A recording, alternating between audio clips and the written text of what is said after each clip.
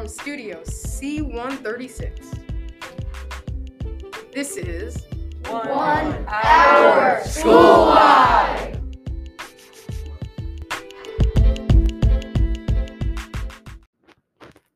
All right, welcome in everyone. This is Mr. Mertz, recording to you from my home studio today, which consists of me and my laptop, since I have taken all my microphones up to the 1 hour school-wide studio in C136, but that's okay. Today is a weather holiday, I guess, a snow day, but without the snow. So I hope you're staying warm and enjoying your day off from class.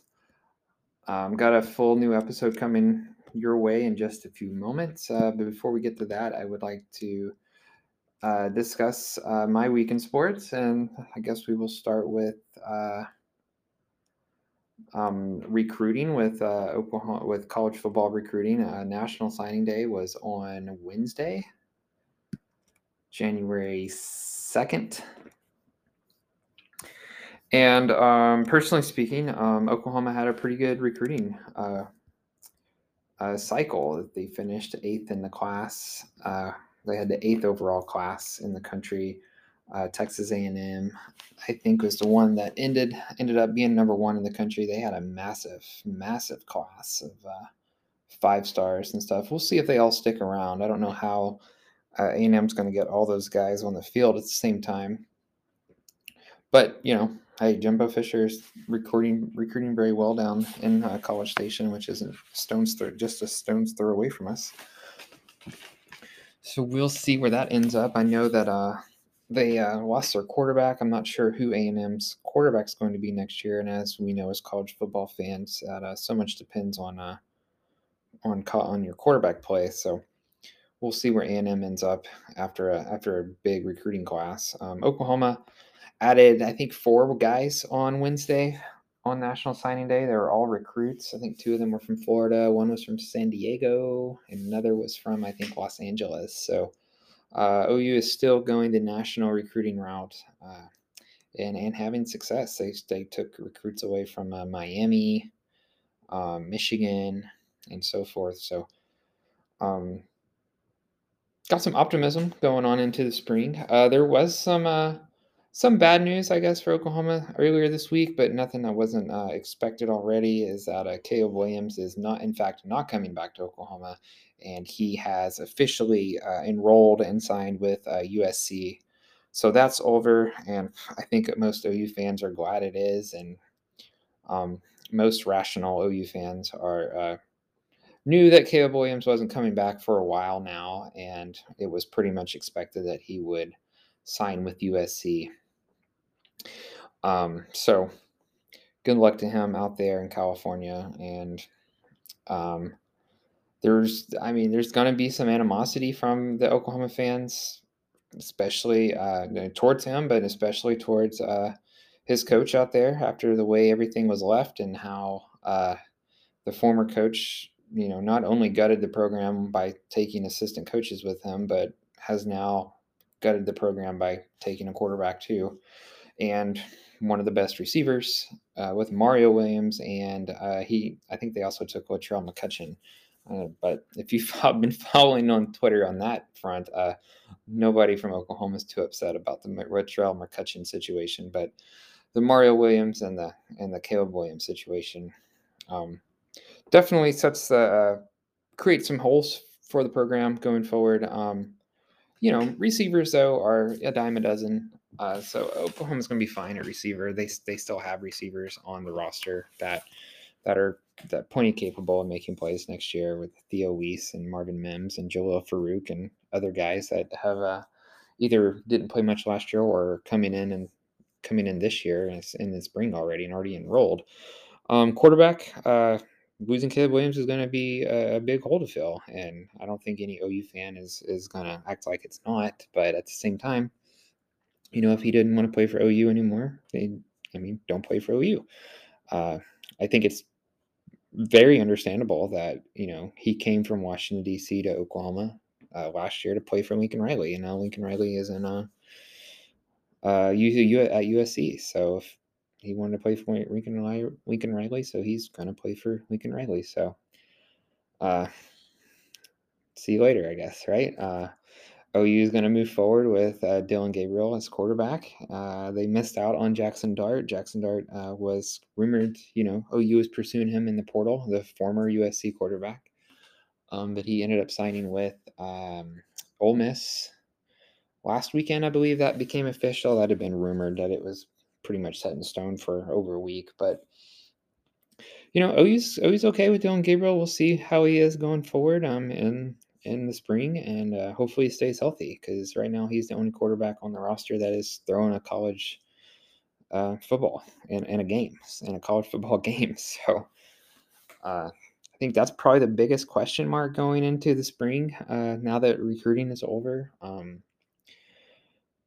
lot of guys have been added. A lot of them through the transfer portal, but also a lot of new guys that have signed that will be enrolling early in the spring, or will be there at fall camp and be freshmen. So this is the 8th ranked class. I mean, class rankings are, a little bit of snake oil that there. What would Nick Saban say? Rat poison, I guess. So doesn't always mean anything. Doesn't mean everything. But if you look at the teams that have been winning national titles, though, and you look at where they were in recruiting the last year or two before that, they're probably in the top 5 with Clemson, Alabama, Georgia. So does that mean A&M's going to win? Hey, who knows? Maybe.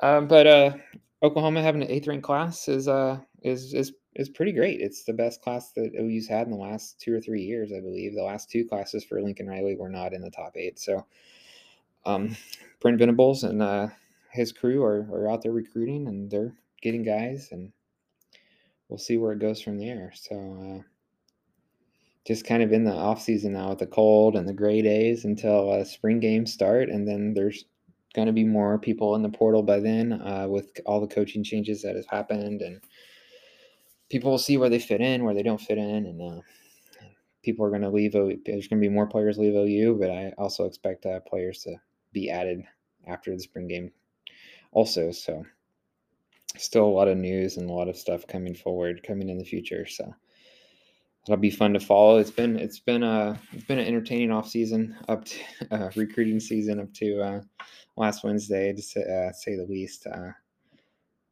I do have some relief now that Oklahoma's class finished where it did, and they lost a few guys after the Lincoln Riley moving to USC, but they also closed pretty strong there at the end with the new coaching staff. So has to feel good going forward, and it was really a defense-heavy class. I don't know if OU's had such a defensive-heavy class since Brent Venables was there. What was that, more than 10 years ago? So it looks like OU's going to go back to playing defense again, and also having an offense that is explosive, but definitely going to be an improvement in defense going forward, just I think from a personnel standpoint. So the talent that they're going to have with the defensive coaches that OU has now on staff. All right. After that, I guess we could talk a little bit about World Cup with the United States trying to qualify. Right now, they're second in the table. They're actually tied with Mexico, but they've already played Mexico and beat them 2-0. So they're ahead with Mexico. They lost at Canada on Sunday. It was very disappointing. Beat Honduras on Wednesday 3-0. So they're in good shape right now. They have 3 games left. They're at Mexico in March. They play home against Panama, and then they're at Costa Rica. They need to win that game versus Panama at home. If they do that, they'll probably qualify. If not, they're going to have to try to beat Costa Rica at Costa Rica. And if you look at the recent history of the U.S. playing at Costa Rica, it's not ideal. Playing at Mexico and at Azteca, that's going to be tough, man. If they could just sneak out of there with a draw, that would be huge. If they could sneak out of Azteca with a draw, I'm not counting on that. I'm counting on Mexico probably winning that game. So USA is going to have to beat Panama, who is 4th in the table right now, and I think the United States is 4 points ahead at the moment. So beating Panama would pretty much hold them off, I think. I hope, where the USA could finish in the top 3 of the table and be a qualifier for the World Cup. I'll be watching that, and Dynamo season is coming up soon. They have a preseason game that is on the 12th at formerly BBVA Stadium. I think it's called PNC Park now. That I'll be excited to watch versus Austin FC, and then the regular season kicks off on February 27th. So just a couple weeks away from being back watching MLS soccer in Houston. I kind of hope the cold temperatures stick around for the first part of the MLS season. Not as cold as it is today, obviously, but it'd be nice to wear a jacket to the to the PNC Park for a few games instead of those July and August games when it's 8 o'clock kickoff and it's still very hot and very humid. All right. With that said, I will end my segment and we'll get to the student segments. Thank you for listening, and I hope you stay warm.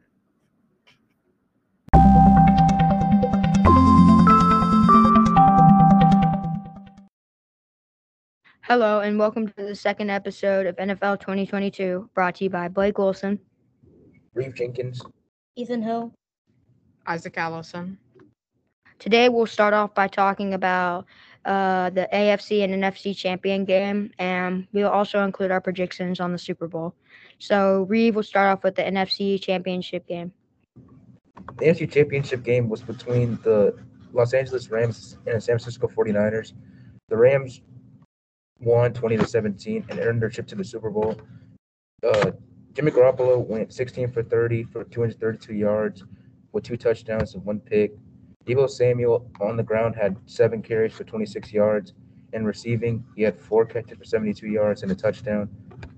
Also, Brandon Ayuk had 4 catches for 69 yards. Rams didn't get that many yards on the ground, only having a total of 50. Also, Elijah Mitchell had 3 catches for 50 yards, and George Kittle had a big touchdown in the fourth quarter with 2 catches and 27 yards and a touchdown. On the Rams side, Matthew Stafford was 31 for 45 for 337 yards, 2 touchdowns and 1 pick. Cam Akers had 13 carries for 48 yards. Not really that much from Sony Michel, only having 16 yards on the ground. Cooper Kupp had 11 catches for 142 yards and 2 touchdowns. A great game. Odell also had over 100 yards with 113 and 9 catches. Tyler Higbee didn't have that good of a game, only having 18 yards. But Kendall Blanton in his spot has been stepping up, having 57 yards receiving. And now for the AFC Championship game. This game took place between the Chiefs and the Bengals at Arrowhead. And in overtime, the Bengals won 27-24 on a field goal. Pretty much like all the games for the Bengals, passing was a major thing for them. But Joe Mixon didn't do too bad. He ran for 88 yards on 21 carries, so he did pretty good on the ground.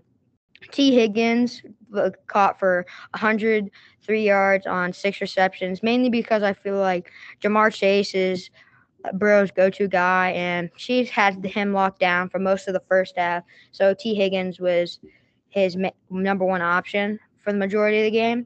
And speaking of Jamar Chase, he had 1 touchdown and had a very good second half, recording 54 yards on 6 receptions. For the Bengals, it was pretty quiet in the first quarter, besides 1 field goal and then a touchdown in the second half. In the second quarter, Pirine had a catch and had a bunch of yards after the catch to score a touchdown. Tyler Boyd was pretty quiet this game, only 19 yards and 4 receptions. CJ Uzama went out early with an injury. So that was big loss for them.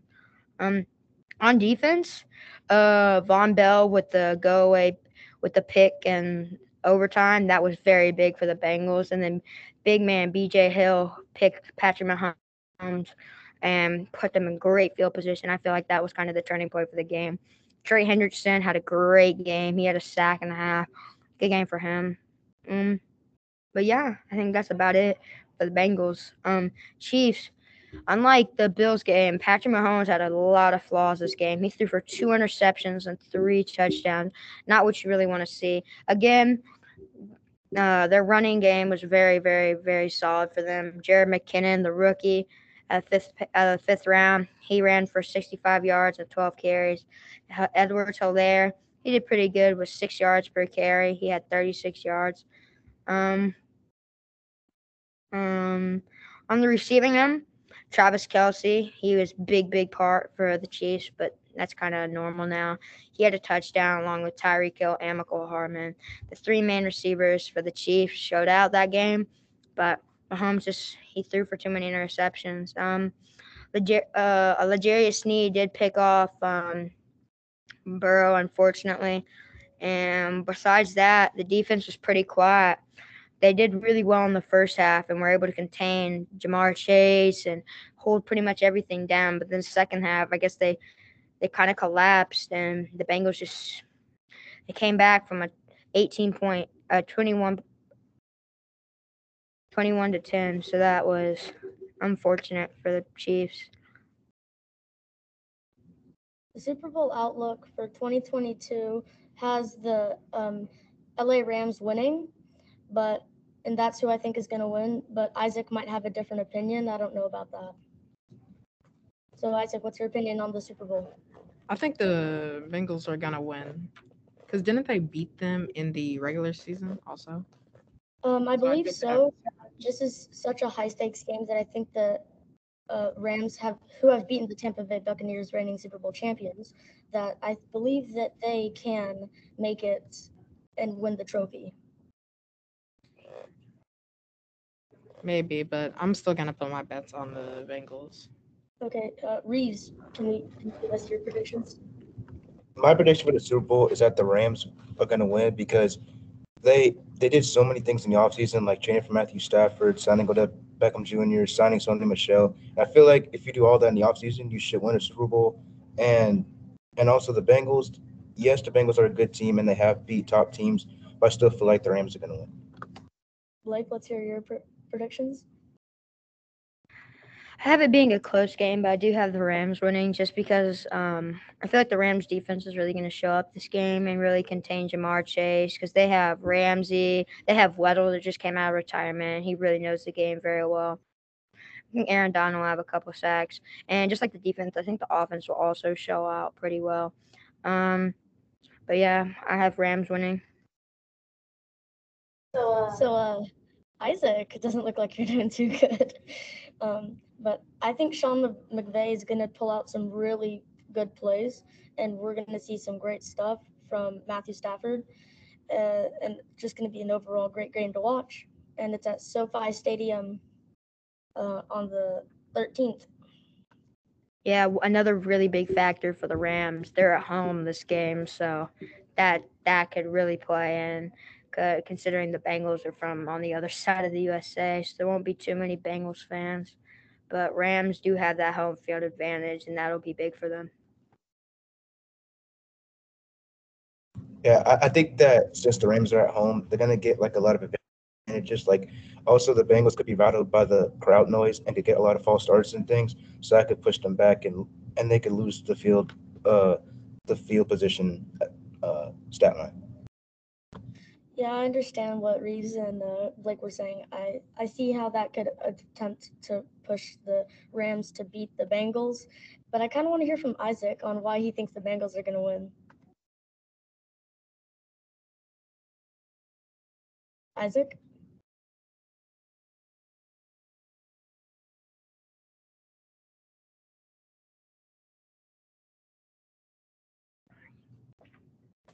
Can you hear me?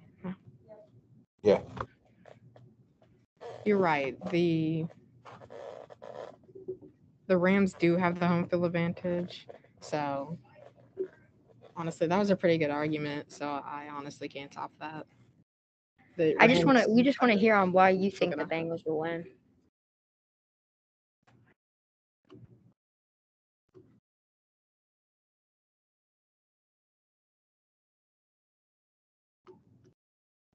Isaac? Okay, so we'll just head away from that.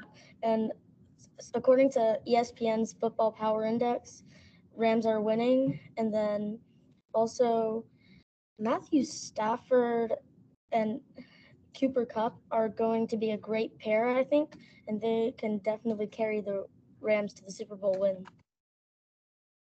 Yeah, I agree. Matthew Stafford and Cooper Cup have been a dominant duo throughout the season, and I think that's going to show in the Super Bowl. Yeah, I feel like Cooper Cup have a big game because the Bengals don't have that good of corners, and he was doing really good against the 49ers, which the 49ers have played the Rams multiple times. And if he can dominate against a team that's played him multiple times, he can sure dominate against the Bengals. Not only is it the Super Bowl coming up, but also the Pro Bowl. AFC or NFC, guys? I'm going to have to go with AFC. I'll take AFC too. AFC.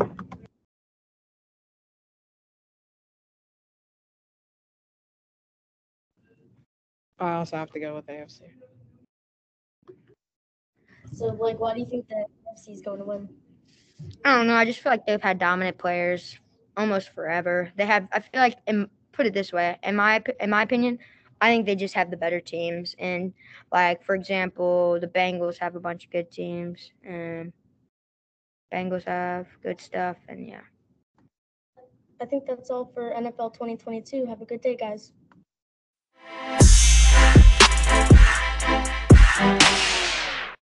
Hello and welcome back to NFL Best of the Week. I'm Cole here with Matthew, Fahed, and Noah, and today we're talking about the NFL Conference Championship games. Now, these two games were whoppers of games, probably some of the best of the seasons. And the first one we're gonna talk about today is the Rams and San Francisco and 49ers game. Now, I expected this game to be more of like a back and forth game because they're of equal status, I'd say. But this game went very differently. Matthew, you want to explain that a little bit?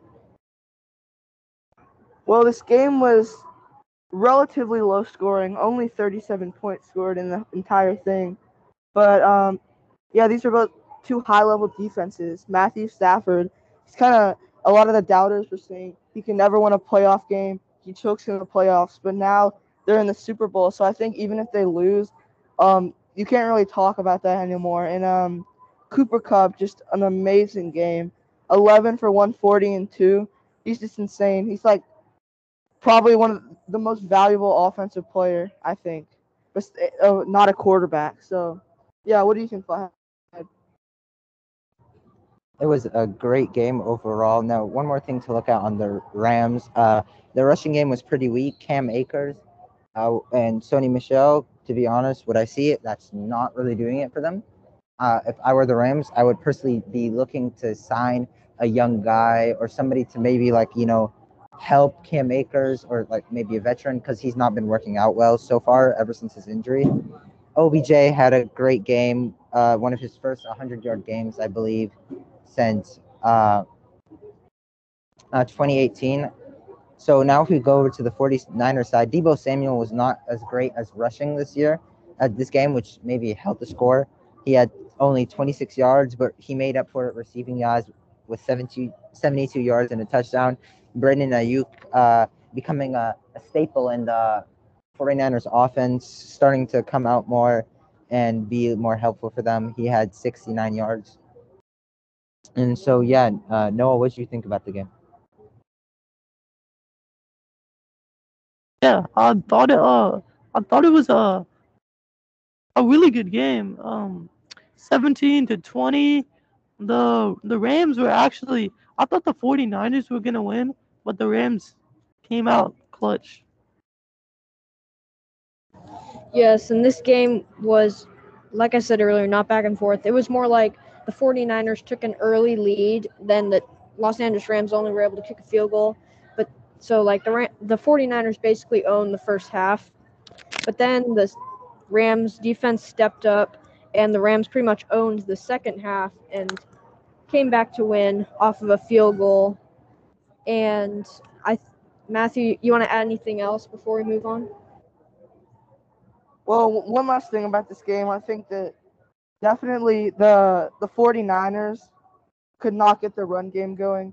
both of these teams have good run defenses, and both of these teams couldn't get the run game going. So I think if Debo could have maybe breaking a few more big plays, then this game could have been different. But at the end of the game when they needed a field goal, Jimmy Garoppolo choked. He's not very good, so. Yeah, Yes. I think that the 49ers might maybe need to move on from Jimmy Garoppolo. They got Trey Lance, the young guy, a rookie this year in the backfield, and so I think that's really the game. Cole? Yeah, with that, we're going to move on to the next game in this double series, and that is the Bengals and the Kansas City Chiefs. Now, I think the result of this game surprised a lot of people. The Bengals coming in clutch the Bengals defense coming in clutch at the end. And the Bengals, like the Rams, pretty much owned the second half of that game. They've been a second half team all season, I've heard.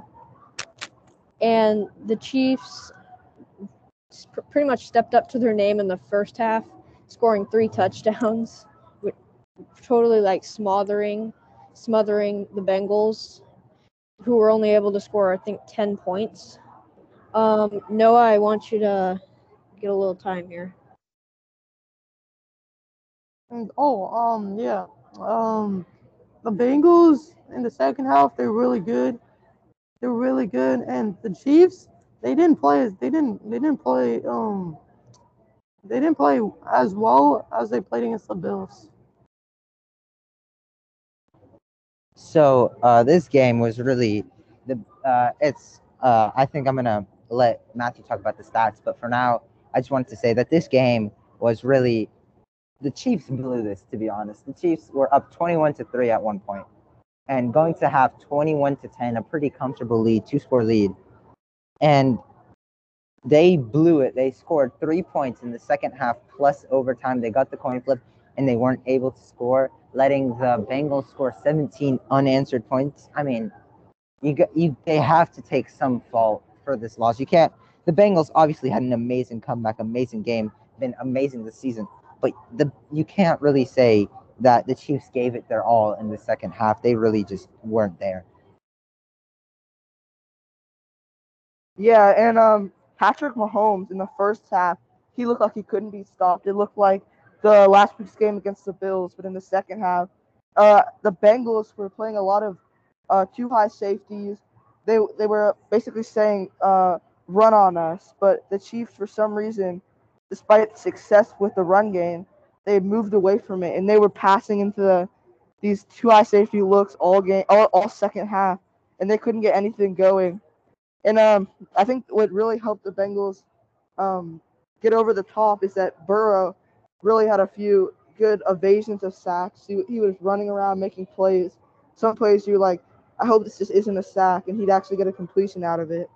And yeah, he was finding T. Higgins the whole game. T. Higgins had 100 yards. So yeah. And I just want to hit you with some fast facts real quick.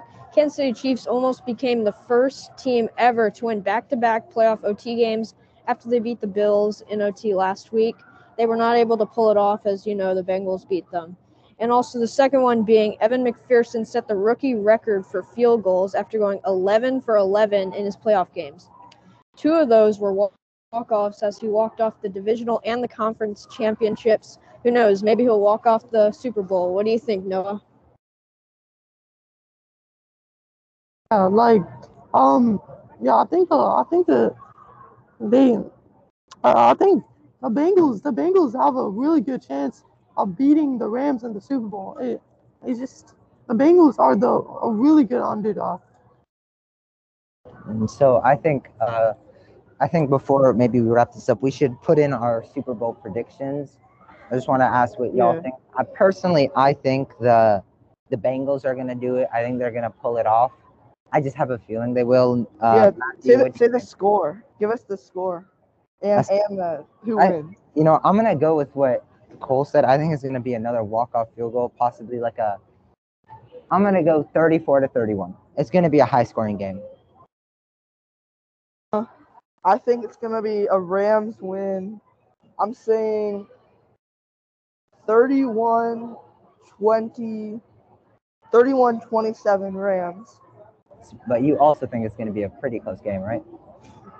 I'm saying probably 17-24 Bengals victory. I think it's going to be more of a 24-21 walk-off field goal by the Bengals. Bengals defense has been looking sharp these past couple games, and I think it's going to be they're going to keep the other team's score pretty low, and then McPherson's just going to come in and walk it off. And do any of you guys have anything else to add? Nope. No, I Okay. think that's it. And with that, we're going to end our segment. Thanks for listening, and see you next week. Bye. See you. Bye.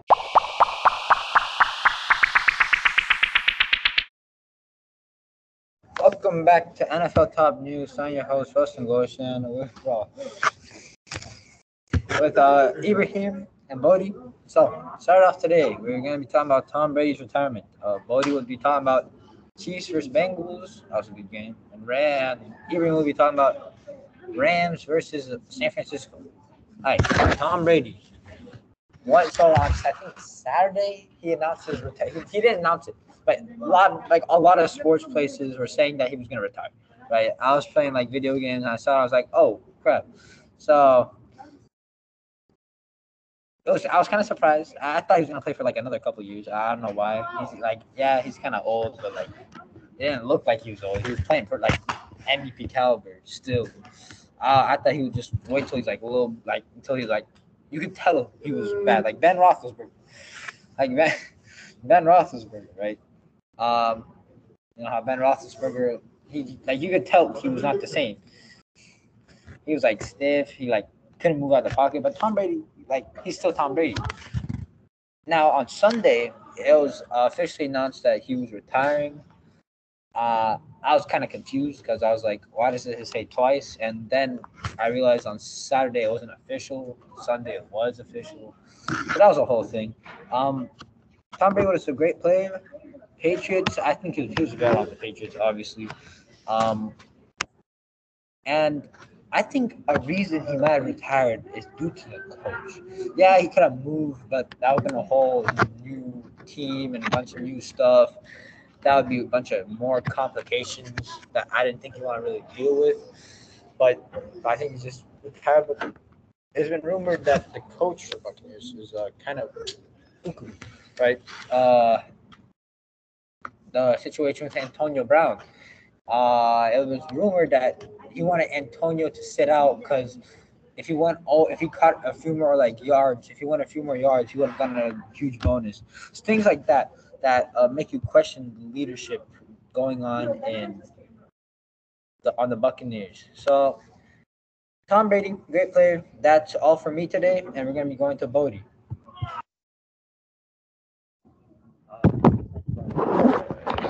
Chiefs and Bengals game. I got a reporter.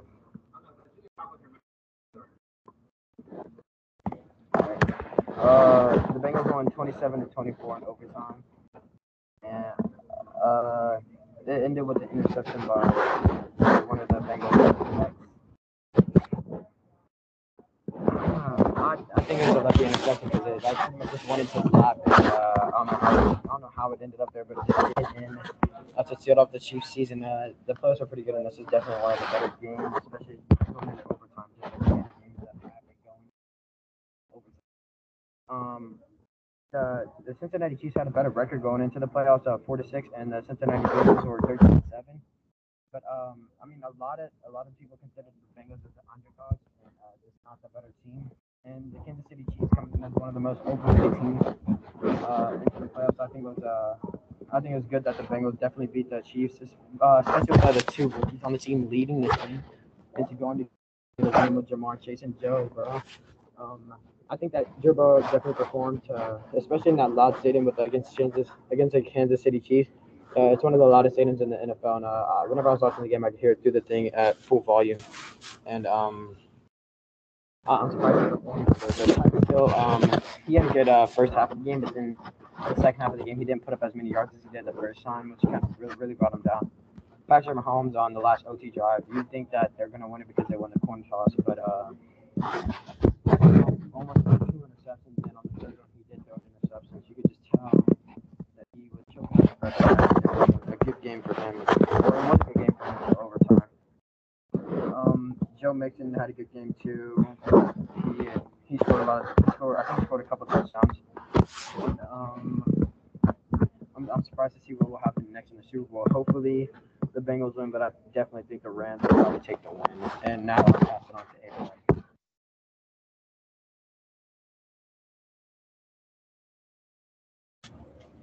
Hello. Today I'll be talking about the Rams versus the 49ers this week. The Rams won 20-17. They're to place in the Super Bowl where they'll face against the Cincinnati Bengals. San Francisco quarterback Jimmy Garoppolo tried to escape an Aaron Donald blitz on the third and 13 late in the fourth quarter and flung him pass to his running back. It tipped off his hands, and the Rams got possession of the ball, and that's like pretty much where the Rams started getting their lead back, and that's like basically how they won the game. And another reason is because I don't know his full name, but his last name's like Tart. He had an interception that could have won the 49ers game, but he dropped it. And the opportunity was granted out of like the aggressive rebuild Rams coach, I think it's Sean McVay, and their general manager Les Snead put together to engineer another Super Bowl run for the Rams. Having gotten into the title game the last time they were to get to the title for Super Bowl was I think the 2018 season, and McVay's second year as head coach and the third for Jared Goff, the team's previous quarterback. And the Rams' regression has become obvious by last season. So the team traded Jared Goff and 2 first-round picks to the Detroit Lions to acquire Stafford, who had never even won a playoff game in his 12 NFL seasons. Though the team already boasted an elite defense built around Donald's otherworldly talent, it stockpiled talent on that side of the ball too, by pairing him with the Pro Bowl outside linebacker Von Miller. They also made an opportunistic hire at midseason where Odell Beckham Jr. soared on the Cleveland Browns. The Rams' all-or-nothing approach worked as long LA extended its postseason, one harrowing victory at a time. Sunday was no different though, because Stafford threw for like almost 400 yards and 2 touchdowns with the interception, and Beckham posted 113 yards, receiving yards, in another win decided on late game heroics. It's rare like for division rivals to meet like 3 times a year, such as the Bengals and the Rams, but let alone especially with one of the games being in the Super Bowl. And adding on like this season's 3rd edition of the matchup pitted friends and former colleagues such as like the 49ers head coach Kyle Shanahan and McVay, which are the 2 coaches of the Rams and the 49ers. And they're pitting against each other like once again. And the deep familiarity whittling down the counters each had left. And I don't know about like other people, but I personally think that the Rams can pull through and beat someone like Joe Burrow even in the Super Bowl. But this will just be something for we'll have to see whenever it comes about. All right, that's it. All right, before we go, I want to talk about the Super Bowl. I think the Bengals will win. Rams have a lot of skill on the team. Yeah, Bengals are just better. That's what. All right, goodbye.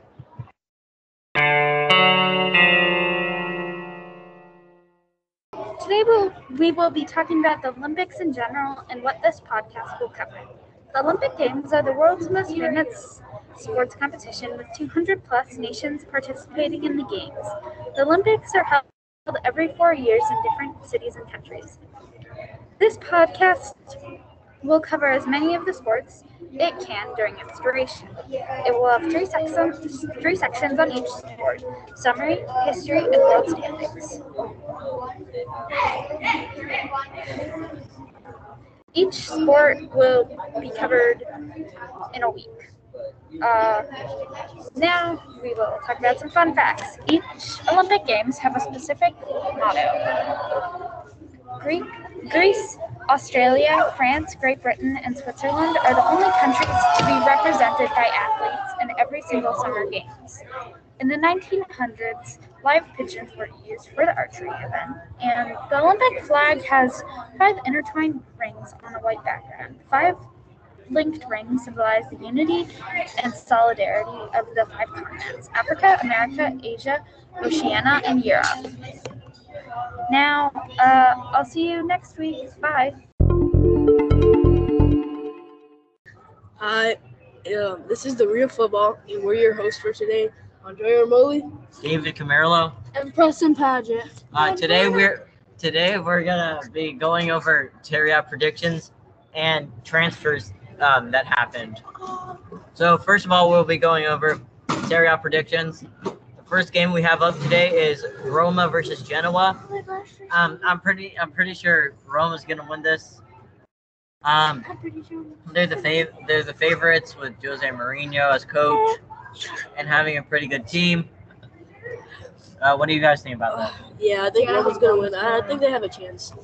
All right, so next game we have is Milan versus Inter. That's the derby for Milan, and Milan's going to win.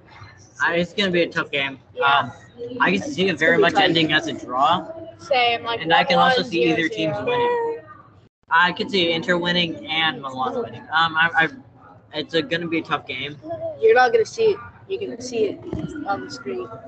Yes, I'm gonna see it on the screen. Yeah. But the win probability looks like Inter is gonna win. Yeah, But we don't talk about that. yeah, Okay, next up we have Fiorentina versus Lazio. I think Lazio.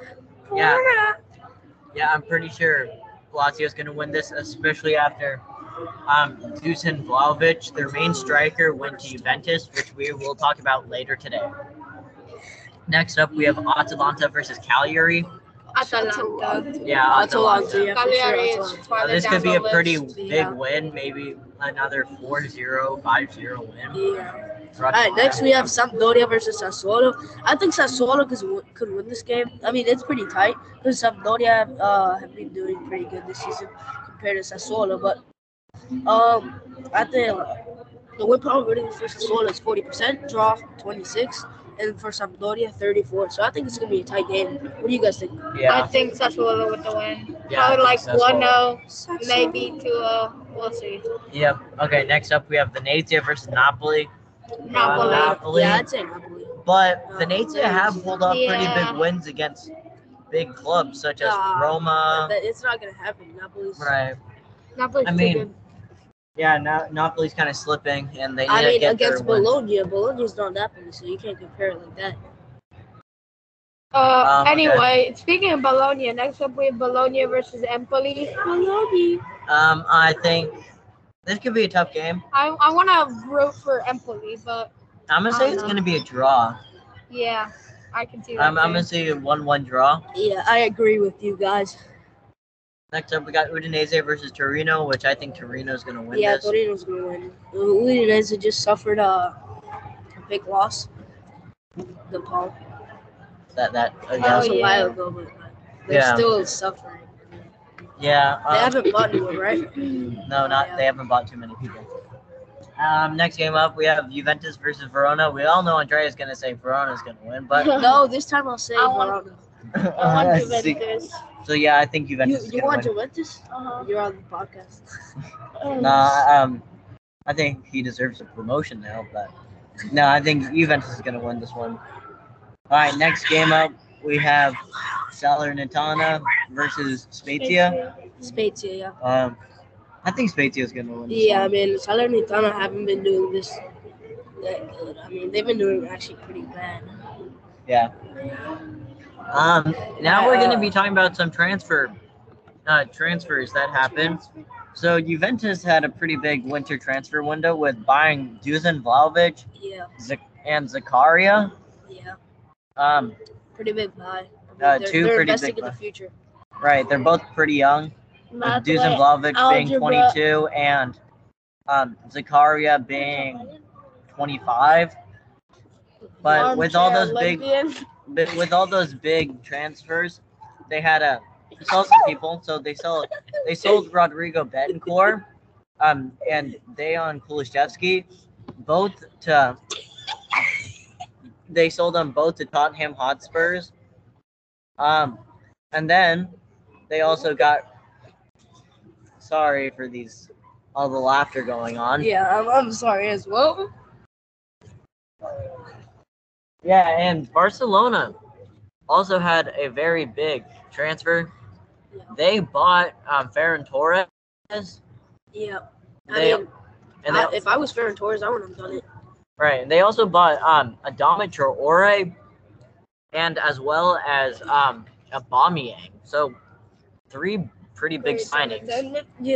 I wouldn't have done that if I were Barcelona because now sure they have a starting forwards, but Adama, I don't see his future being that good. He'll be okay in the future, but I don't think he'll be that good. Right, and Aubameyang. He's pretty old. He's pretty old. So I don't think it was a good investment. And Ferran Ferran Torres Torres, that's a good investment. But if I was Ferran Torres, I wouldn't have done it. Well, Right, Man City probably has a better chance. better chance of succeeding than Barcelona at the moment. But also he would get more playtime in Barcelona. Yeah. That's something that he had to consider, and I think he took the offer just because of that. Oh yeah, and then the last signing that Juventus got rid of was Aaron Ramsey. So I think that will wrap it up for today's podcast. Thank you so much for listening, and we'll like to see you next week. Thank you. These were your hosts, Andrea Ermoli. Preston Pageant. I'm Preston Pageant. Okay.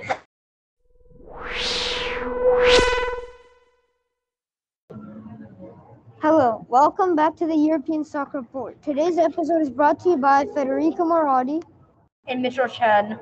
So this week, there's an international break, so we don't really have a ton of games to talk about. So right now, we're just going to talk about. Federico is going to talk about the transfer market, and we're also going to talk about the South American World Cup qualifiers and AFCON. Just a heads up. Okay, so for transfers, I'm not going to talk about all of them because it was a pretty good transfer market for some teams. While some teams looked like they didn't really want to do much, like Milan. And so first of all, Juventus selling or loaning Kulusevski and Bentancur to Tottenham Spurs and buying Vlahovic from Fiorentina and Zakaria from Borussia Mönchengladbach. So they had a good market. I think Vlahovic and Zakaria were two much needed players for Juventus, and Kulusevski and Bentancur, they never really found themselves with Juventus, so that's good. Also, Mihalia, Atalanta bought Mihalia from Serie B team Parma. So that's pretty good. Some squads getting stronger, some like Milan who didn't really do much over the campaign. So yeah. Is that all for the transfer market? Yeah, I think that's all because we can't cover every single transfer because there were a lot. But it did close on the 31st, so 3 days ago. It was a good month, transfers. Okay, so do you want to start off with AFCON or South American World Cup qualifiers? You want to start off with the World Cup qualifiers. Okay. So it's almost the end of these World Cup qualifiers, and currently Brazil and Argentina are way ahead of the rest of the people, so they're definitely gonna move on. But let's talk about matches, I guess. Tuesday, Argentina beat Colombia 1-0. Uruguay beat Venezuela 4-1. Brazil beat Paraguay 4-0. Chile beat Bolivia 3-2, and Peru tied to Ecuador. So, pretty good match day. Match is 16 of 18. And then the match day before, Argentina beat Chile 2-1. Yeah. Brazil tied to Ecuador. Yeah. So right now we're just looking at Brazil and Argentina sort of like dominating the top. So there's not a lot of interesting stuff. Like both Brazil and Argentina have not lost a single one of their games. So yeah, I mean, it's pretty easy for them. They have Messi, Dybala, Neymar, Pacers. They Yeah. pretty much all the good people. It's hard to lose when it's like that. And yeah, but Brazil did tie to Ecuador. Yeah. That's pretty nice. That's pretty cool. Yeah. We're hearing a lot of noise from the computer. You might want to like. Oh. Yeah. Okay, and now it's good now. It's good now. So yeah, that's pretty much it for the qualifiers. Venezuela, pretty disappointing though. Just want to point it out.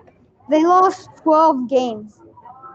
So Yeah, out of it's not- their 16 that they played. yeah, they have 10 points. Disappointing. Very, very Colombia, disappointing. Colombia. Remember they had a good. Still have a good team. They have a lot of injured players like Zapata and Muriel. So down in 7th. I thought they were actually gonna make it. I don't know though. I don't think so. Yeah. Yeah, but we're definitely looking at Brazil and Argentina moving on to the World Cup. Yeah, those were little. There were little doubts about them not making it. So yeah, that's pretty sure. So let's just go into AFCON, I guess. Yeah, the AFCON. No one really talks about it, but it's basically the Euros for Africa. But it's actually been a pretty good tournament. Semifinals. Burkina Faso lost to Senegal 3-1, so we will see Senegal in the finals and Burkina Faso in a match for third place. And today, actually starting in about 10 minutes, we have Cameroon versus Egypt to see who will go in the finals. Yeah. And then so yeah. Yeah, a really good tournament. Yeah, we're gonna see the end of the tournament really, really soon. Because so in 3 days, Senegal is going to go against Cameroon or Egypt. So that'll be a good match to watch out for. Yeah, it really will. And Egypt actually made it this far, but that really hard path is that first that Ivory Coast, which were really big favorites because they have a lot of good players. Then Morocco, who are also really good, and now Cameroon. I don't know. Do you think? I didn't think they're gonna make it this far, but seeing that they have and that they're here against Cameroon, do you think they can get it to the final? Yeah, I think they might be able to. I mean, I don't really know. We'll just have to watch out for it, honestly. Yeah, definitely. The biggest support, I'd have to say, Mo Salah. Yeah. So, yeah. So, I think that's about all. Yeah, I think we basically covered everything since we don't really have a lot to talk about. Yeah, true. And also one last thing before we go, for the AFCON, Ziyech, who's the Chelsea player, the Moroccan Chelsea player, really good, wasn't called to play for Morocco in the AFCON. So that's pretty interesting. Yeah. Okay. So, yeah, that's pretty interesting. So, I guess that about wraps it up pretty much. Yeah, it does. And Ziyech says he doesn't want to play for his national team. We don't really know the reasons, but yeah. Okay. So yeah, I think that's pretty much it. Thanks for tuning in this episode. Thanks for listening, and we'll see you next time. Bye. Bye.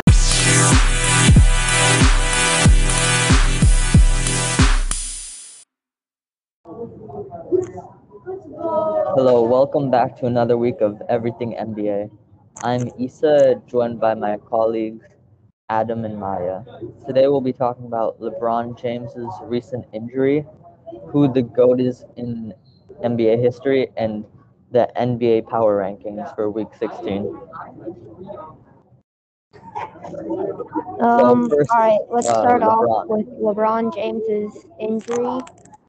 He was injured, and he's out because of his knee. In the last game, before he got injured, he was shooting 35% from three-point range, 76% from free throw, and he's averaging about 29 points per game.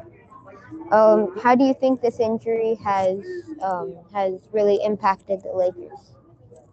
Well, LeBron's kind of their main guy, right? So without him, players like Westbrook and Anthony Davis are gonna have to step up. And Yeah, Westbrook they're hasn't gonna really have to been step playing up great, and be good shooters on the team. especially if they want to make the playoffs. Because right now they're at the bottom. Yeah. And I think just having LeBron as a good passer to other players who can then score points. They're using more of their bench, I think, because LeBron is out. Yeah. LeBron really like opens up the floor. He gets a lot of players better looks than they would have normally gotten. Yeah, and he's a big motivator for the team as well. Yeah, he brings a lot of energy to the team and on the bench. But the two guys, well, they have two stars now because LeBron's out. Westbrook and Anthony Davis. Anthony Davis got back like a week or two ago. He's been playing pretty solid, but Westbrook has just been not very good this season. Yeah, I mean he hasn't. Yeah, he's not had a good start this season as he's been in some other seasons with other teams. I think it's probably different because they've got other good people on their team. So like it's not just like all Westbrook. Like it's mixed around all their superstars. Yeah, he's like the third option on their team, where he's normally the first option. All right. And I think now that topic is done, let's talk about the GOAT conversation in the NBA. Our three contestants are LeBron James, Michael Jordan, and Kobe Bryant. In my opinion, I think that LeBron James is the best of all time. I mean, yeah, LeBron's really good, but the best of all time, that's a lot more complicated than most people think. You can't just say a player's name. And LeBron definitely deserves to be there. He's top 5 players of all time, probably. But I think Kobe should be the GOAT and the greatest of all time because he was a great player and I liked his loyalty and his work ethic. Yeah. I would say LeBron would be the greatest of all time. I mean, he works hard throughout the season. He has a ton of dedication. He's traveled to 3 different teams, I think, and he has won a championship in each of them. Even though his championships are still not as high as Michael Jordan and Kobe Bryant, he has played more seasons than Michael Jordan. He has, I think, this will be his. This is a season to tie Kobe Bryant. And I mean, even though he might be a little bit old and starting to get older, he's still very dominant in the paint from 3-point, and even just sitting on the bench cheering on his teammates. Yeah, LeBron's a really dominant player. Age, he's really old, like he's almost 40 years old now, and he's still dominating. He was named an all-star team captain this year in his 19th season. So that just shows how great he actually is, that he can still play at this high a level this far into his career. Yeah, it's pretty amazing. I mean, many different people around the world have, or like the United States, they have multiple different opinions. You have like a ton of stats you can look at. So I mean, it really just depends. Like right now, in this era, LeBron James is definitely the greatest. He's the greatest all-around player. I think that in the time Michael Jordan was playing, he was the most dominant player in the league. Yeah. He was also on a big team, the Chicago Bulls. And Kobe Bryant was with Shaq they won 3 championships together. So I think it just like depends on like the different time of when they're playing in. Like I think I think if LeBron were to play when like Michael Jordan was playing, I think Michael Jordan would have been better than LeBron James. Yeah, I think you have a point there. That's pretty true. Yeah, but if Michael Jordan had played when LeBron played, the 3-point shot is used a lot more now. Michael Jordan was never really a fantastic 3-point shooter. He shot about 30% for his career, which is lower than LeBron's 34%. So, Okay, I think it's time to move on to our power rankings. In the number 1 spot, we have the Phoenix Suns. Their record is 40 wins and 9 losses. Their offensive rating is a 112.8, which is third in the league. Their defensive rating is 104.9, which is second in the league, and their net rating is a plus 7.8, which is also second in the league. The Suns are on a 10-game winning streak. They have outscored their opponents by 4.7 points per 100 possessions through the first 3 quarters, and by an amazing 32.1 per 100 in the fourth. yeah, the Suns are really good on both sides of the ball. Like you said, they're third in offensive rating and second in defensive rating. And when you just have that kind of like, I don't know the word, but when you're that good on both sides, it's really easy to win games. And players like Chris Paul, Devin Booker, and Mikal Bridges, those guys really help it on the offensive end. Yeah, and I think on the record side, I think the Phoenix Suns got a jump on the Warriors when Steph Curry got injured and had to miss a few games. I think that's when the Suns like started to go on their winning streak and blow past the Golden State Warriors. At the number 2 spot, we have the Memphis Grizzlies. Their record is 35-17. Their offensive rating is 111.8, which is 8th in the league, and defensive rating is 108.3, which is also 8th in the league, and their net rating is plus 3.5, which is 6th in the league. Now, the Memphis Grizzlies with Ja Morant, they have been just what's the word? Unstoppable in the past few games. They've just been scoring all over the place and they're on a great run right now. Yeah, when you talk about the Grizzlies, you got to talk about the person that really led them to where they are, and that's Ja Morant, because he's their number 1 guy. He's an all-star starter, and I think his second or third year in the league.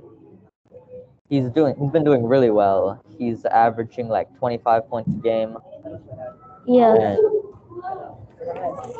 And I think my opinion on the Grizzlies is that if your starting point guard can dunk very well, that he's one of the top dunkers in the league, I think that they're a pretty dangerous team. Yeah, just having a guard that athletic, and if Ja's in like a dunk contest or something, I think he'd do really fit in there. That's just how athletic he is. All right. At the number 3 spot, we have the Golden State Warriors with a record of 37-13. Their offensive rating is actually not as high. It's 110.9, which is 12th in the league. Defensive rating is 102.7, which is the first in the league. And net rating is plus 8.2, which is also first in the league. I mean, it shows that their defense is pretty good. They're on a 5-game winning streak. Steph Curry has shot. He's had the most 3-pointers in NBA history, so that is pretty good offensive wise. Klay Thompson has come back, which is a good jump for them. What do you guys think about that? Yeah, the Warriors are third place. Their offensive rating isn't as high as it used to be, but that could be due to Klay Thompson and Curry being out on both like every couple of games or so. But somebody that's really picked it up is Andrew Wiggins. I don't think anybody expected him to be this good, but he's actually an all-star starter this year on the Western Conference team. Yeah, and It's really hard. Steph Curry getting injured, I think really showed his skills. Oh yeah. Yeah, and defense is really where they've been the best. They've always been really good at defense, but this year they've just taken it to another level. On the bench, Jordan Poole has also been playing well recently. I think that's it for the Warriors. We're gonna share the fourth and fifth, and then I think that'll be it. At number 4, we have the Philadelphia 76ers. The record is 30-19. Their offensive rating is 111.2, which is 11th in the league. Defensive rating is 108.5, which is 9th in the league. And their net rating is plus 2.7, which is 10th in the league. 76ers is basically all Joel Embiid. They are 14-3 since Christmas, ranking 4th on both offensive and defensive over a stretch that has made Joel Embiid a serious candidate for the MVP race. Yeah, Joel Embiid's really been carrying the 76ers this year. Every couple of years or so, they have like a number 2 option. Ben Simmons, Jimmy Butler was even on the team at one point.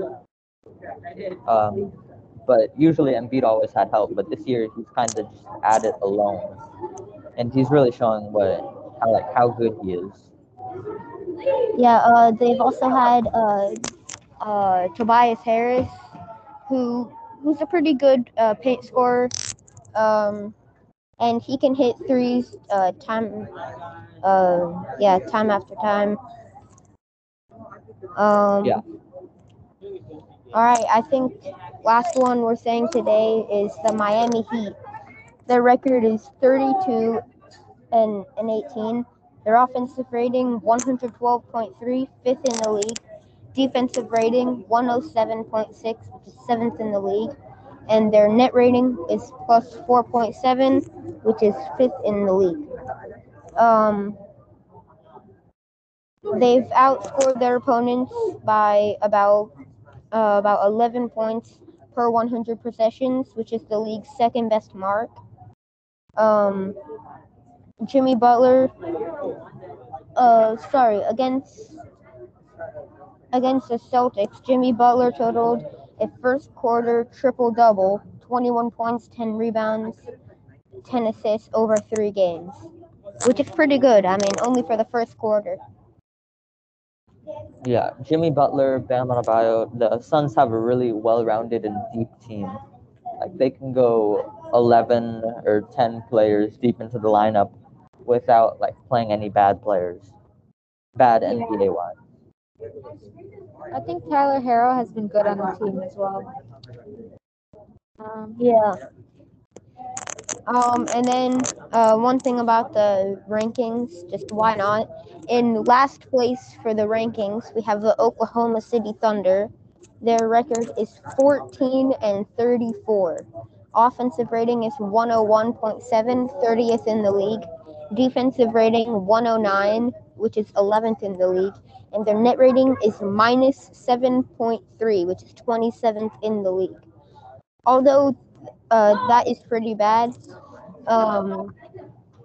Another bad thing to add on to that is they just lost Shai Gilgeous-Alexander to an ankle sprain that'll leave him out until at least the All-Star break. I mean, you can't really come back from a 1-12 record in January. I mean, that's pretty hard to do. So it's The not Thunder are looking good just for really bad. Oklahoma City, but we'll see how they do. Well, I think that's it, right? Yeah. That's it I'm for us. Issa Kadri. I'm Adam Boston. I'm Issa Kadri. Alrighty, well, I guess that's signing off with everything NBA.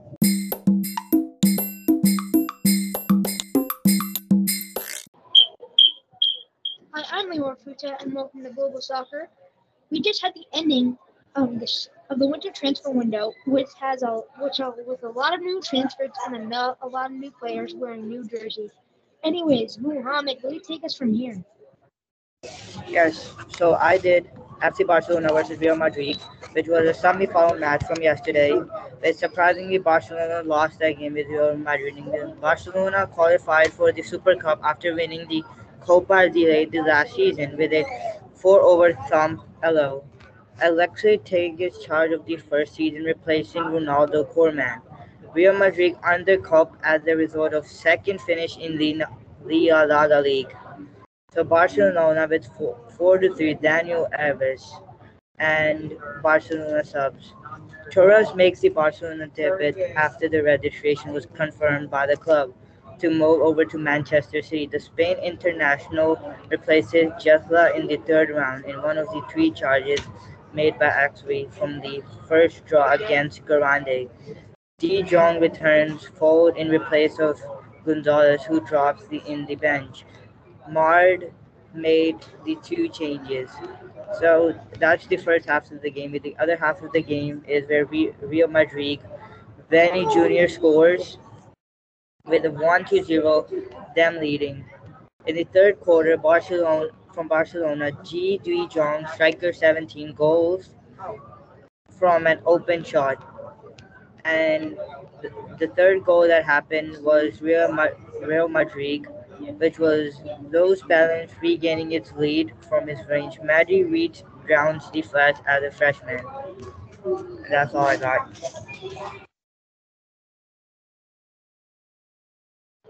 All right, thank you, Muhammad. Michael, are you ready? Um, I got a game from Sunday, I think, January 23, with a game of Chelsea versus Tottenham, with a score of 2-0. Chelsea have won 4 games against Tottenham in all competitions this season, making them the first Premier League side to win 4 games against an opponent in a single campaign since Manchester City against West Ham in 2013 and 2014, and the first to win 3 games in the same month against the opponent since Aston Villa against Blackburn in January 2010. Tottenham have failed to score in each of their last 6 meetings with Chelsea in all competitions, with their goalless run against the Blues currently standing at 547 minutes since Eric Lamella's strike in September 2020. This is the first time in their history they've failed to score in 6 consecutive matches against an opponent. Tottenham have won one of their last 32 away league games against Chelsea, winning 3-1 in April 2018 with the current boss Antonio Conte in charge of the Blues that day. Chelsea and a run of 4 matches without a win in the Premier League after defeating Tottenham to the 0 in Stamford Bridge. The home side took a lead in the early stages of the second half through the stunner from Hakim Ziyech before Thiago Silva added a second with a glancing header with the Mason Mount's free kick. Spurs feel will feel aggrieved after Harry Kane saw a first half strike cross tertially ruled out for a foul on Thiago Silva. However, Antonio Conte's men were lackluster in the second period. As a result, his unbeaten run in the league is halted by his former team.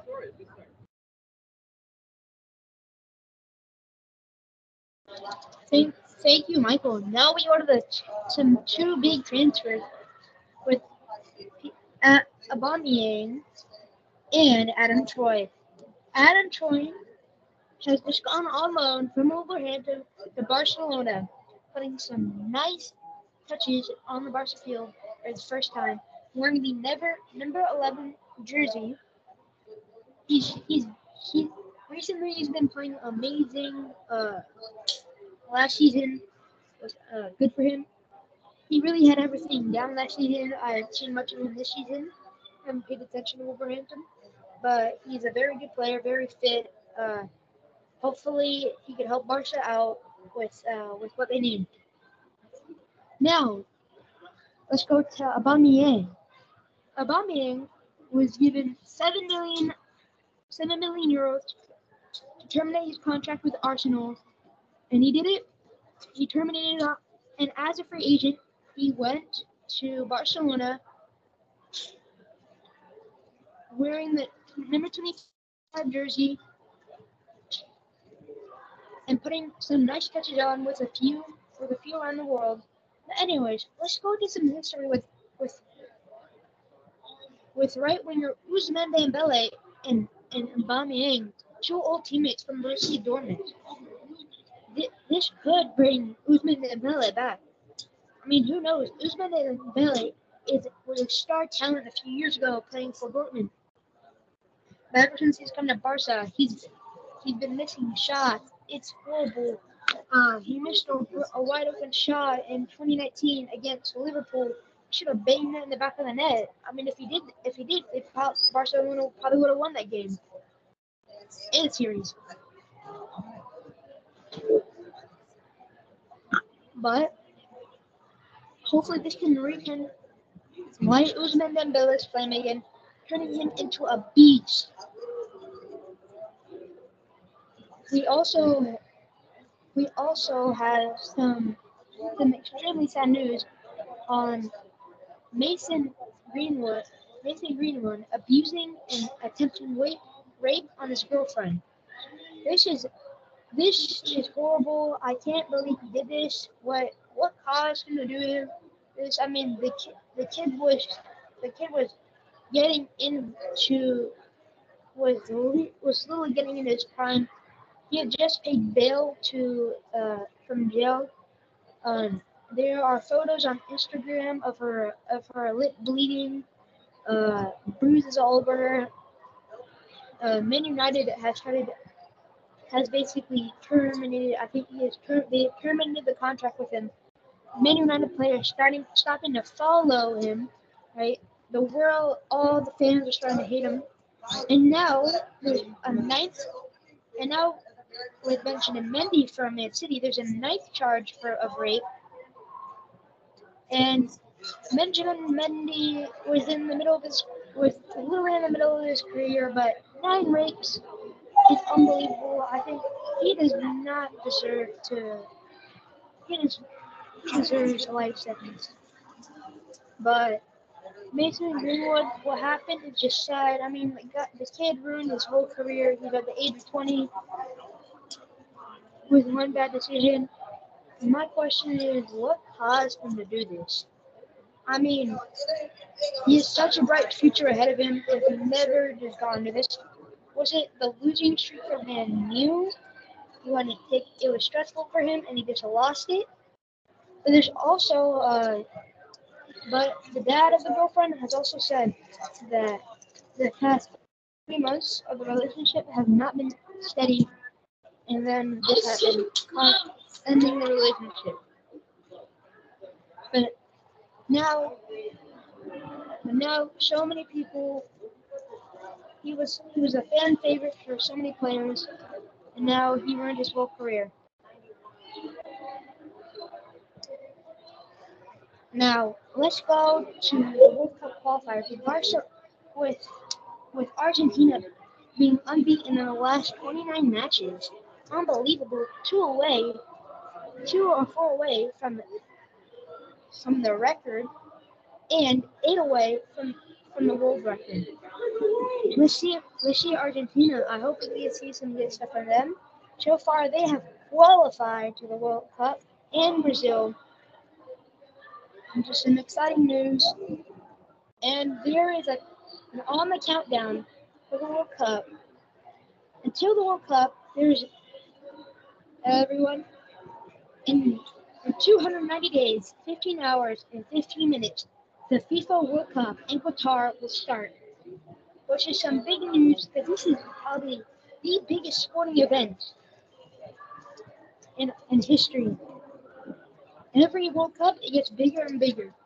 So this is an event that I can't wait to see. I think a lot of people are waiting for this. We're seeing a lot of fan favorites return. Let's see if Italy can get back to the World Cup. I mean, In 2018, they didn't make it, which was the first time in 40 years.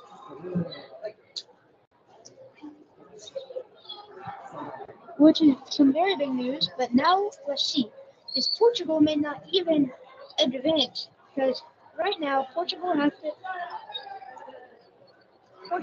to win a game.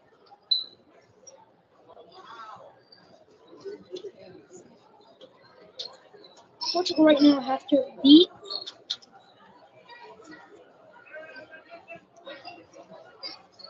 Portugal is gonna have to play.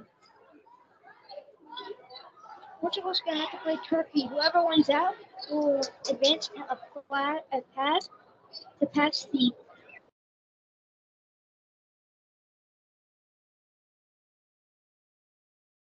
There's Italy versus North Macedonia. I think it's Italy all the way there. And then I think Italy will take it. Italy's history is, Italy's squad is much better. Portugal, even though they have a very strong, they're mid. If you look at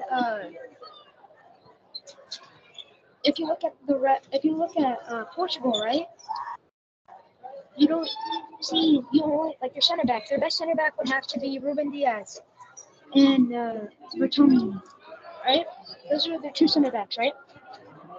But then you have, for Italy, right? You have two center backs.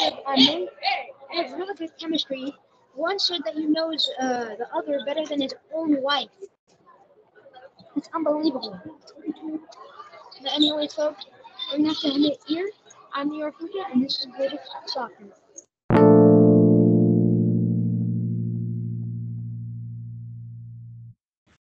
Hello and welcome to our podcast, Inside the Diamond.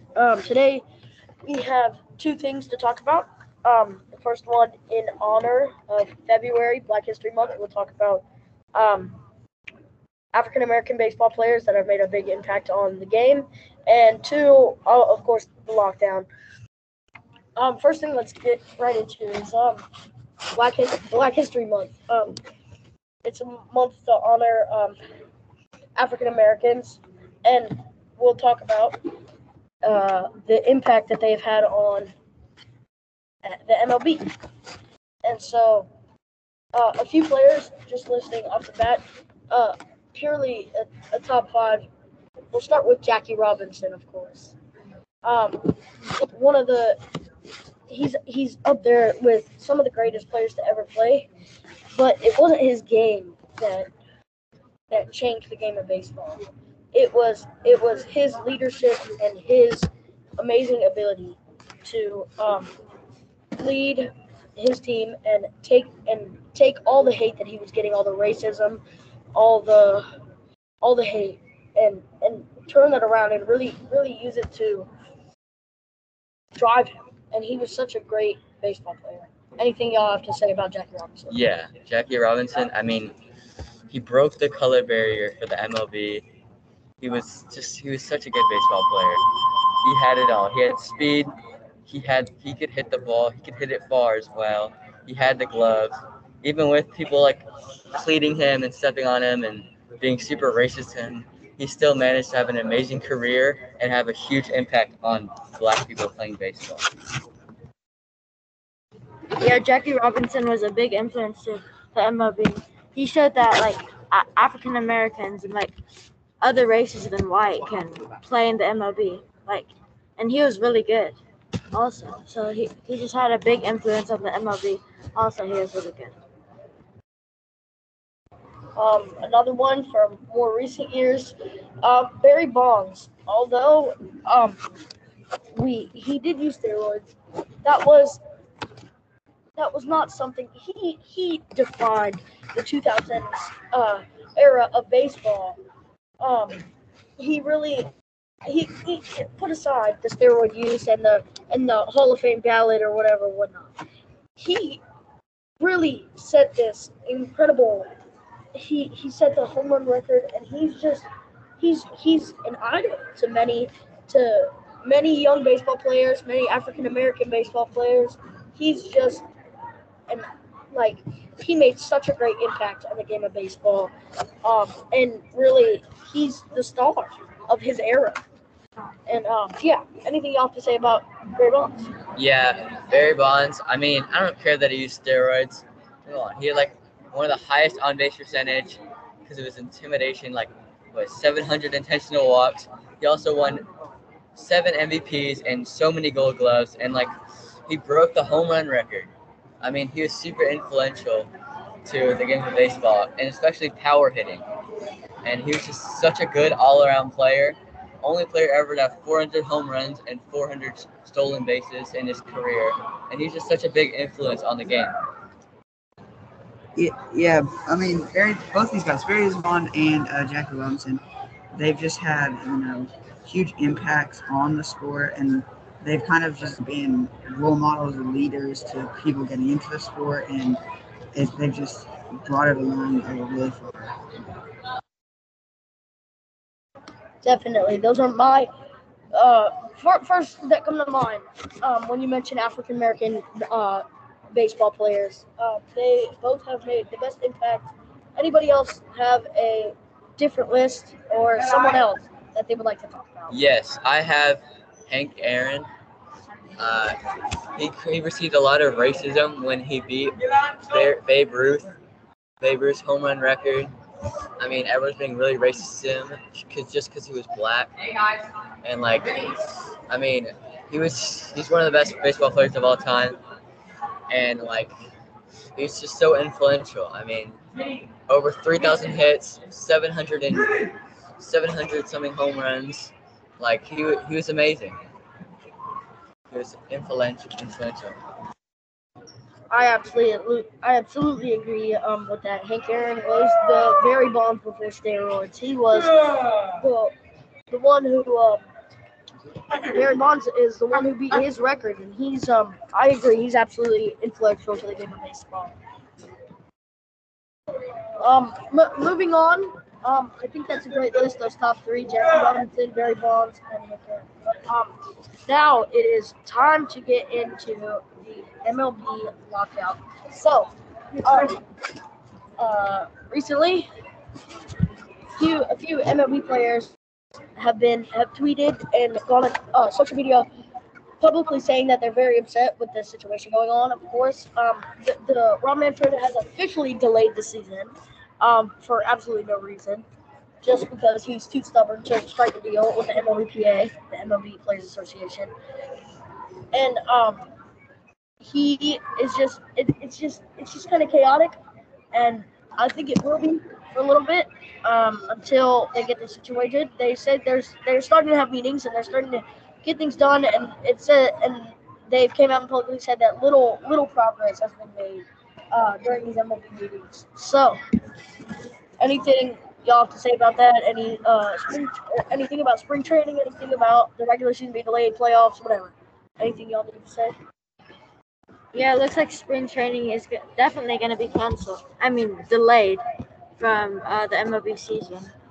And also like postseason, and just it's going to create chaos because of it being delayed. And once it's over, yeah, there's just going to be chaos. Not really related to the lockout, but Shohei Ohtani is the MLB The Show 22 athlete cover. He is the first Asian athlete to be on any like American sports game, MLB The Show, NBA 2K, Madden, or the NHL. So yeah, it's pretty amazing. Yeah, I agree. That's awesome. Shohei Ohtani really deserves that. Really does deserve that title. He had a breakout season last year with the MVP award, and I think he absolutely deserves that. I think that will do it for our podcast today. Thank you for listening, and see you next week. Yeah, thank you. Thank you.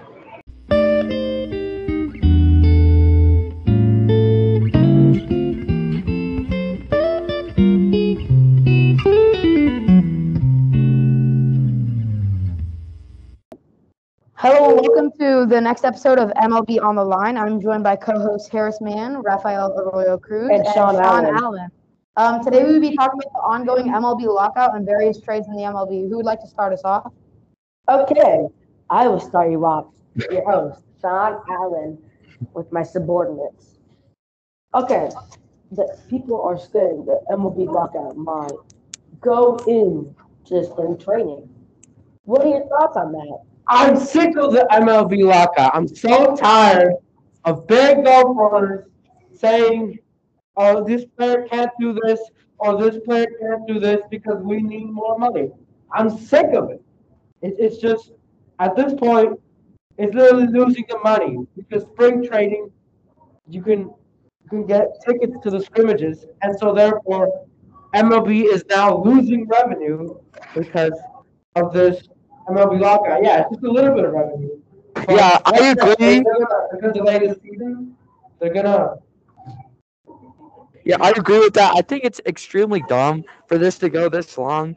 Like, I know the MLB has the money Like and you, the Harris? people, but for them to not have the development of their players and miss spring training is very huge, because this could be because this could spring training is the time for people in the minor leagues to get brought up to Harris, the next only level. reason they are boycotting is it's not about the player And salaries, it's also, about the minor league player that I think it's salaries. very bad So that therefore, MLB. so therefore, they want more. Hold on, They it's want more getting money. kind of hesitating, The and average, I think that it is. the average minor league player earns about $15,000 per year. So they want more money to bring. That's in. a lot of money. Well, that way they can. That way the minor leaguers have more interest. So if this happens, it could also it would lead to more games played in the minor league as Many well. prospects like C.J. Abrams, Yeah, Adley Rutschman, and catchers like that, and there's many Yeah, but you also have to like think about. Grace Jordan and other We have people. to think about people like Cedric Mullins. Hey, He's stop all muting me! fast, Stop muting me, John. and that's why he made it into the major leagues. And I so think quickly. it's very And he's now important an for all-star. this. I think it's very important for this to happen. Well, actually, No, stop muting the me. main reason of the union isn't actually most of the Hey, minor it's league very players. important for this to happen. It's most of the It's very major league important for players. this to happen because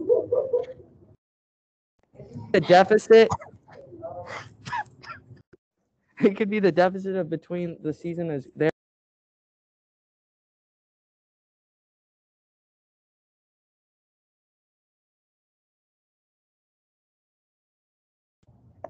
Okay, so it's very crucial because I think MLB is only in it for the money.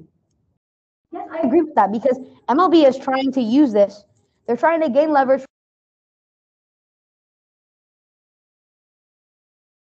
Yeah. Less money as well. So therefore, the players can have better revenue, and they don't have to skip spring training. They're making a big deal about it. So little. Exactly. Yeah, I Oh. honestly think that the MLB has a really long history of just abusing players and not treating them like they should. But really, like, of these players, like compared to the owners, they make MLB. Who's really like? Does anyone know who actually? Does anyone care about who actually runs the MLB or manages the money? No, people care about the players. And the We care about work- players. And the players work so hard, but they just don't want to give them the respect they deserve because they think they're so much better. Exactly. That's the point we're trying to get. The players are trying to get across. No, Harris, I do you have agree any on thoughts? that because I think the Oh, Harris, I think you got muted. MLB wouldn't be here today without the players. No, it wouldn't exist at all. It's just it wouldn't exist. Yeah, it would not be where it is today with the new hype coming up because this year there are a lot of promising people entering the draft, a lot. Yeah, I think it's so many people that in the draft because when we do the draft, past 2 years. other players get picked. But there's still a lockout. They don't get enough time to train. Let's move on from the draft, and I want to ask you guys, where do you think Cedric Mullins is going to grow? A budding star like him has to go somewhere, and I don't think he wants to stay with the team as bad as the Orioles. You guys have any thoughts on that? I think that he's going to go to the Mets The Mets? Why? because Mets are recruiting lots of players recently, like The Mets Francisco are broke Lindor. though. The Mets are broke though. It doesn't matter. They're going to still afford Cedric Mullins.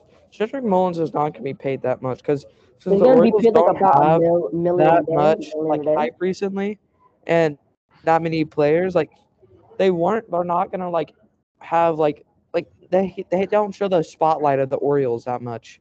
Like if there's like a small guy, let's say on like the Yankees that does really good, they're gonna know who he is, but you have to do really good on a bad team to get noticed. Yeah. Anyone else have thoughts on that?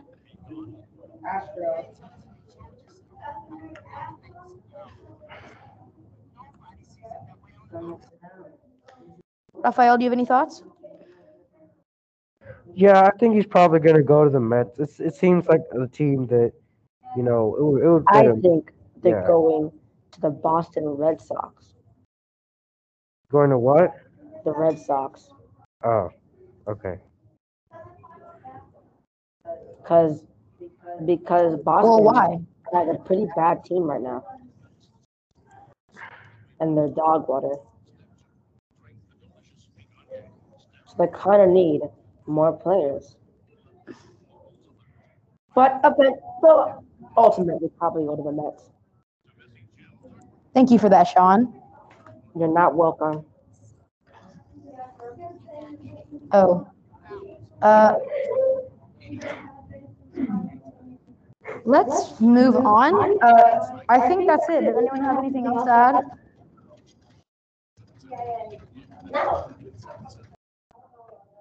Harris, do you have anything else to add? Raphael, Sean? I have nothing else to add, No. sir. All right, that's it for MLB on the Line. Thanks for listening and keep watching keep liking baseball. Bye.